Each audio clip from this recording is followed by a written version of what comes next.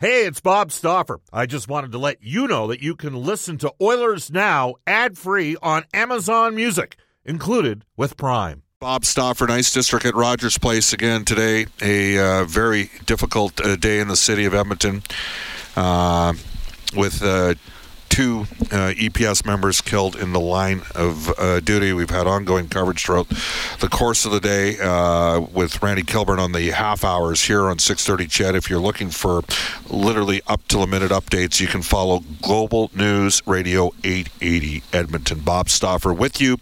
We will tell you Royal Pizza, pizza, pasta, and so much more. They're still making it great. You can get their new Canadian Club Pizza with ham, chicken, bacon, ranch, and fresh tomatoes. Visit royalpizza.ca. 15 locations in Edmonton. Everything's real at Royal. Royal Pizza, proud supporters of the Edmonton community, which is grieving today. We bring aboard live in our broadcast location here in the 8th floor at Rogers Place, NHL insider John Shannon for Legacy Heating and Cooling. Whether it's heating or cooling you need, get it with no payments and no interest for a year. That's how you build a legacy. Legacy Heating and Cooling. We have a mutual acquaintance, John, by the name of Bryn Griffiths, and I remember it's over 20 years ago now when we first started putting the concept together for an afternoon drive show on the other station, and we had a conversation about having the privilege, and it is a privilege, to work in the toy department of life. Wow. doing a job that you know what, sometimes people get a little bit fired up and have strong opinions on it, but at the end of the day we're talking and watching a game that everybody loves, and how damn lucky we really are. And it's days like that, days like today, that put everything else in perspective. Well, it's such a shockingly sad day, and it's difficult to sit and even discuss it when you listen to press conferences of coaches, right, and talk or go into the dressing room and talk to the players about the trials and tribulations of an anemic power play, or the penalty kills not working, or they don't get enough ice time. It does put life in perspective, and you just have to hold your heart out for those that are involved and are connected to this horrendous event. Yes, the Edmonton Oilers putting out a tweet today. We're deeply saddened to hear that two Edmonton police officers have lost their lives in the line of duty. Our condolences go out to the families and loved ones of Constable Brett Ryan and Constable Travis Jordan, as well as the entire EPS family, who have always been our valued partners. And there will be a moment of silence. Moment of silence at tonight's hockey game as well. Yeah. And the reality is, for some people, the hockey is an escape on a day like today, and that's and we're certainly gonna honor and recognize the EPS. But this is an important hockey game between these two teams tonight as well, John. It is. It could very well be a first-round matchup, Bob. Can you imagine an Edmonton-Dallas Never seen that before. Series? I know, something new. Something new and something different. But two teams with much different personalities than those teams that we saw in the 1990s that played head-to-head in so many different ways. But, this is a good Dallas Stars team, and they made some additions, just like the Oilers did at the deadline, to improve their depth and improve their speed. And they have, in my mind, arguably the best young goaltender in hockey. And Jake Ottinger. I talked to Pete DeBoer about him this morning, and what he marveled at was, and we never get a sense of it on television. If you come to the building, you might, is how big he is. Yeah. And then his athletic movements. But he talked about, at his age, what a great leader he already was. And I found that rather interesting for a goaltender of his age to be a leader in that room. When you think of the Jamie Benns of the world, who have been leaders for this team for more than a decade. Yeah, absolutely. And it's interesting. I mean, he comes in with a .920 save percentage, and you look at the Edmonton Oilers and where they're at right now, and you look at Dallas, John, and Dallas is 7th in goals for, 6 goals against. They're 7th on the power play, 6th on the penalty kill. Conversely, the Oilers, 1st in the league in goals for, 1st in the league in the power play, but 22nd and 25th on the goals against and penalty kill. And I think that Dallas clearly has shown an ability to defend. Yes. And I think when you look at the numbers for Edmonton, 22nd in the league and 25th on PK, I think there's a lot of fans. I think Edmonton's playing better 5-on-5, but it hasn't necessarily translated in stats like goals saved above expectation. Obviously, Jack Campbell at 882. That's not where you want that. Stuart Skinner's at 911, which is right in the window of giving you the sort of consistency you need to win most nights. But I do think as we head into the playoff stretch here, this is a different, like you look at Mike Smith the last 2 years, 923 and 915. We knew it was going to be Mike Smith's goal. Yep. I think right now, can we say it's going to be Stuart Skinner's goal, or is that still to be debated? Well, I think on the 16th of March, I think it's Stuart Skinner's goal. I really do. I think when you look at the way he's played, the amount of confidence the coaching staff have showed in him, the fact that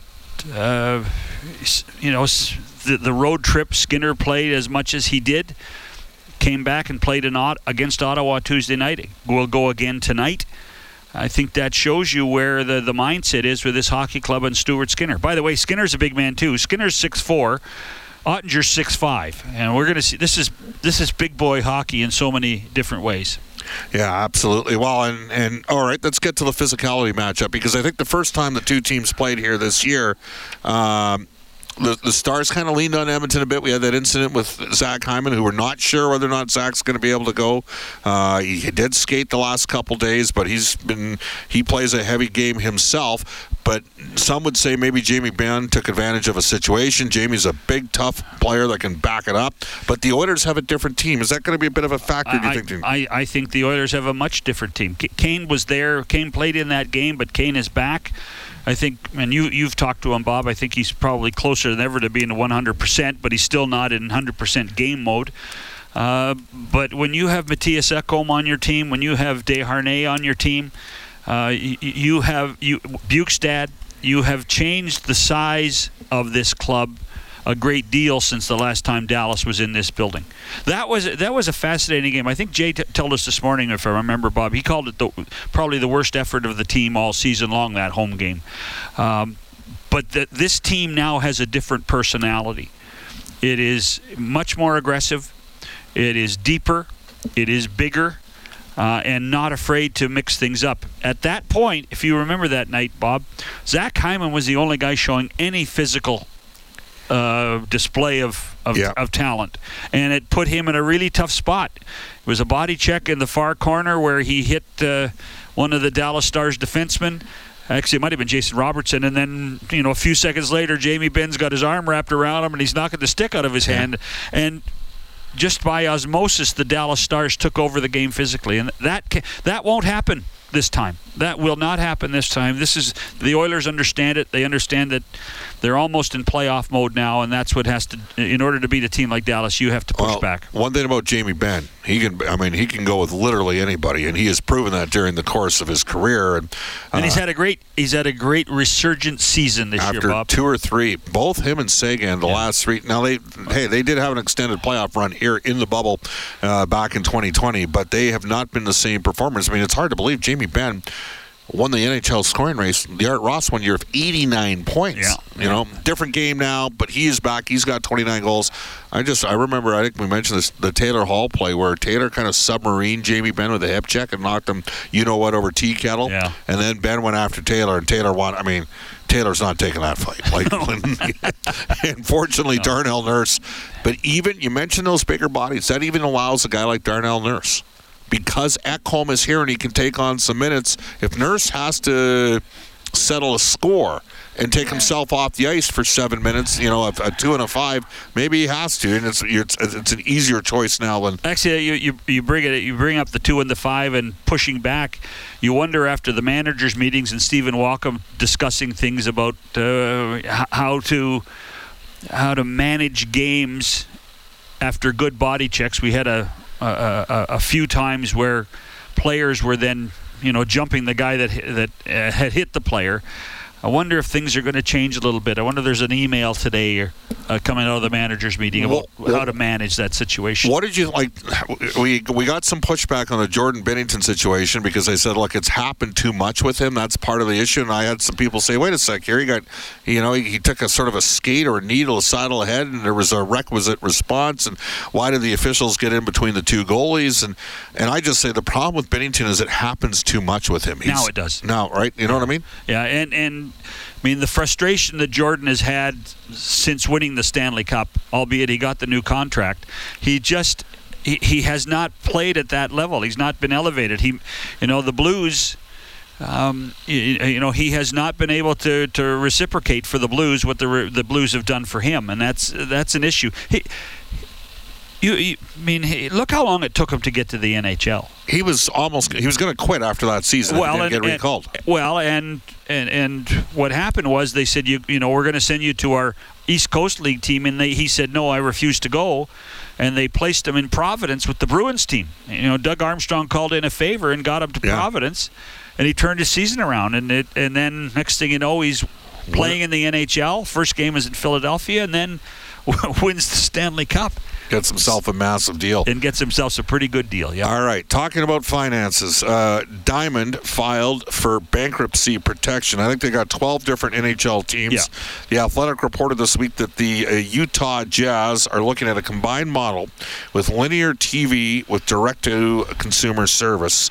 Their CCO said the team doesn't want to alienate any of their viewers, which is it could happen if it went all linear or all DTC, which is direct to community. Okay, so the difference. So explain the story. So linear TV is global.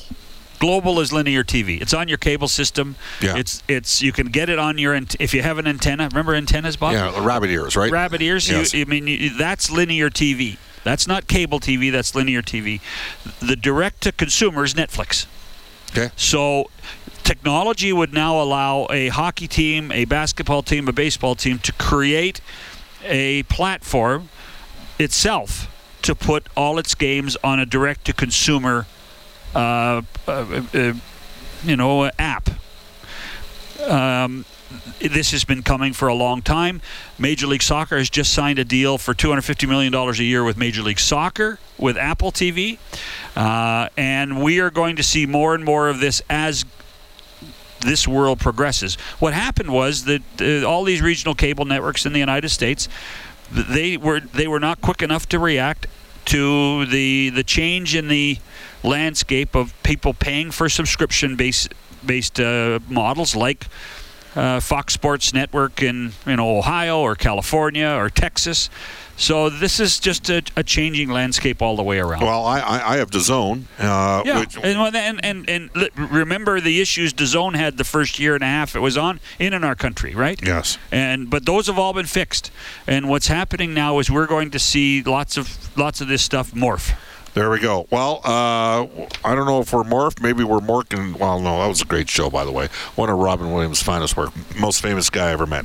One day I'll tell a story. Might be the last time I'm on the air, but he was a funny, funny man. He could make a guy laugh. John, thanks for coming by. I got to take care of a little bit of business. When we return, we'll get to this day in Oilers history, as well as the Oilers Now Prospect Report. Bob Stauffer, John Shannon, Brendan Escott joining you in Oilers Now. It's 1:49 in Edmonton. 1:52 in Edmonton. Welcome back, everybody. A reminder, if you're looking for up-to-the-minute updates involving today's tragedy with the two members of our EPS, you can go to Global News Radio 880 Edmonton as well. Updates on the half hours with Randy Kilburn. And throughout the course of the afternoon today, Rob Breckenridge from 2 to 3, and then Chelsea on Ched with Chelsea Bird from 3 until we get to the face-off show at 5:30 today. We go into the Oilers Now Prospect Report, brought to you by Reface Magic. Save money on your kitchen renovation. Don't replace, reface. Here's Brendan Escott. Well, Bakersfield back in action last night, as I mentioned. Raphael Lavoie assisting on both goals in the 2-1 victory over Texas. He's now got 31 points in his last 29 games. That's 18 goals and 13 assists, and he's doing pretty well in the plus-minus column as well. Bakersfield 10-2-2 in its last 14 home games here, Bob, so they've been enjoying some home cooking. I know that wraps up with a home-and-home series this weekend at Henderson. But my goodness, what a turnaround, or what a breakout it's been for Lavoie. Completely, just over the last 34 games, Raphael Lavoie has 20 goals, 35 points. He's plus 15 during that stretch. Xavier Bourgault out. They didn't have Brad Malone nor Carter Savoy, so they're down 3 of their top 9 forwards. As we go to this day in Oilers history for New West Travel, again, we're heading you got about a week and a half basically to get in on the strip. More and more people joining it. You can go to California this April, see the Oilers play the Kings and the Ducks. Visit newwesttravel.com for more information. We're going to go back 29 years ago today, 1994. Here's Brendan Escott. The weird one here. Oilers and Lightning playing to a 4-4 tie at the Thunderdome in Tampa. 9 different Oilers accounted for those 9 different points, while Bill Ranford turned aside 41 of 45 shots. In all, 52 penalty minutes handed out in just the second period of this game. Well, I remember going to the Thunderdome in 1994, but not the one in Tampa. There'd be a certain generation of listeners that knows exactly what I was talking about, and it had nothing to do with the Frankie Goes to Hollywood song, though that did occasionally make its way out on the floor back in the day.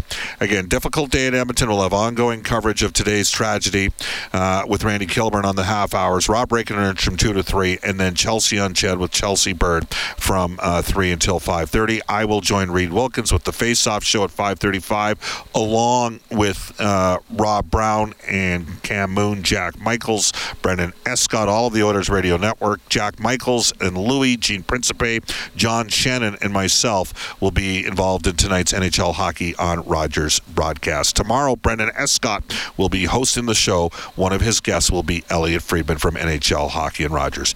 Back at you at 5:35, everybody.